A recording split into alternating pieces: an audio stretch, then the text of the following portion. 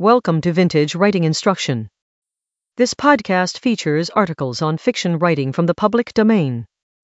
This is episode 35. Today's episode concludes a series that was published in the editor back in 1903 and 1904. Written by the editor of the editor, Leslie W. Quirk. It is a series of letters from a fictional editor to his hypothetical son, as the son begins his journey as a writer. It is called Letters to a Beginner. Here is the sixth and final letter. Letter number 6. Stories that sell. Never mind, my boy. We all have to learn sometime or another that one story sold does not mean success. That the most trying period in a writer's career lies just between the first acceptance and the second. It's pitifully like the schooling we get when our glad exultation at leaving the kindergarten gives way to disappointment at the long years in graded school. When each graduation means only the beginning of more years of study. If well begun is half done in the literary career, the second half is, as the Irishman says, bigger than the first. I've looked over your pile of rejected manuscripts and have been impressed by the monotony and theme. You write of love all the time, of flirtations, of engagements, of marriages. Now, this is all very well in its way, but we editors want something new. We are getting just a bit tired of the overheard and misunderstood conversations, of the villainous rival with the black mustache and weak eyes, and of the couple who meet and admire and love and marry all while you wait. Give us something original by way of background. Have the poll parrot or the phonograph repeat the conversation. Make the villain the real hero. Have the couple go to the divorce lawyer to get married and have him show them why they could not live happily ever afterward. To put it a bit more bluntly, Harry, those love stories of yours want something to bolster them up. They want to be love stories, but they want to be so disguised that at first glance they appear to be something else, with the love theme untangling along with the main plot. Write your love story about some other framework. And if you disguise it as a detective story, or a railroad story, or a newspaper story, or a business story, you will be getting in close to the editor who holds the final decision. Never before in the history of writing was the detective story as popular as it is now. Time was when the detective was a sleuth with a dark lantern and a false beard.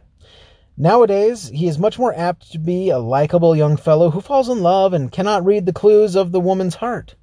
There must be a mystery, of course, and some quick-witted work, with maybe a villain and perhaps a bit of melodrama, and always a girl. Now, Harry, study it out for yourself. Then forget your Sherlock Holmes and give us a clean, clever, original detective love story in which there is more than plot.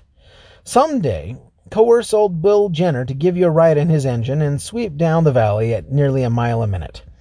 You won't dream of carriages or bicycles or automobiles after that ride.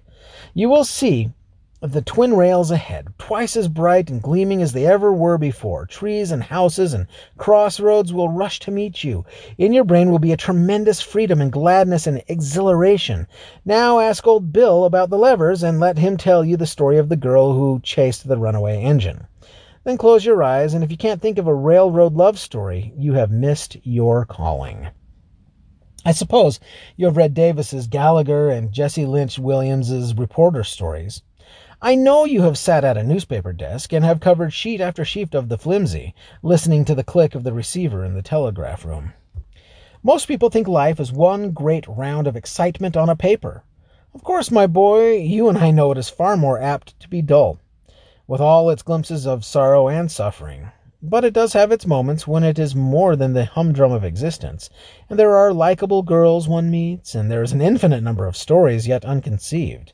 You probably know that the newspaper story is the most eagerly read, provided it is well done, of all the types that appear in the magazines. Business, very naturally, interests practically the entire working class in the country. Have you noticed, Harry, how the papers and magazines are swinging in line for stories of business?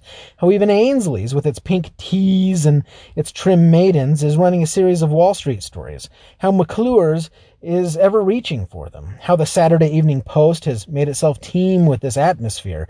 And how all the lesser publications are clamoring for this class of work? Books like The Pit strike the popular chord. Good old Horatio Alger strummed this same string in all his juvenile books. Life is gay and life is sad, and it has its loves and its hatreds, but after all, business is its very soul.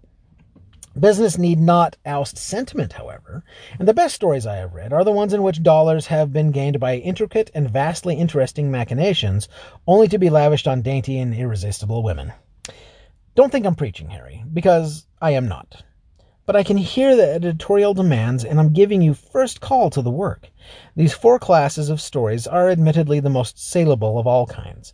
It's love the world wants, of course, but it isn't the old sentiment that makes 2 worlds, one for lovers and one for unaffectionate beings. Give us life, first of all, but we shall thank you if you garnish it plentifully with love.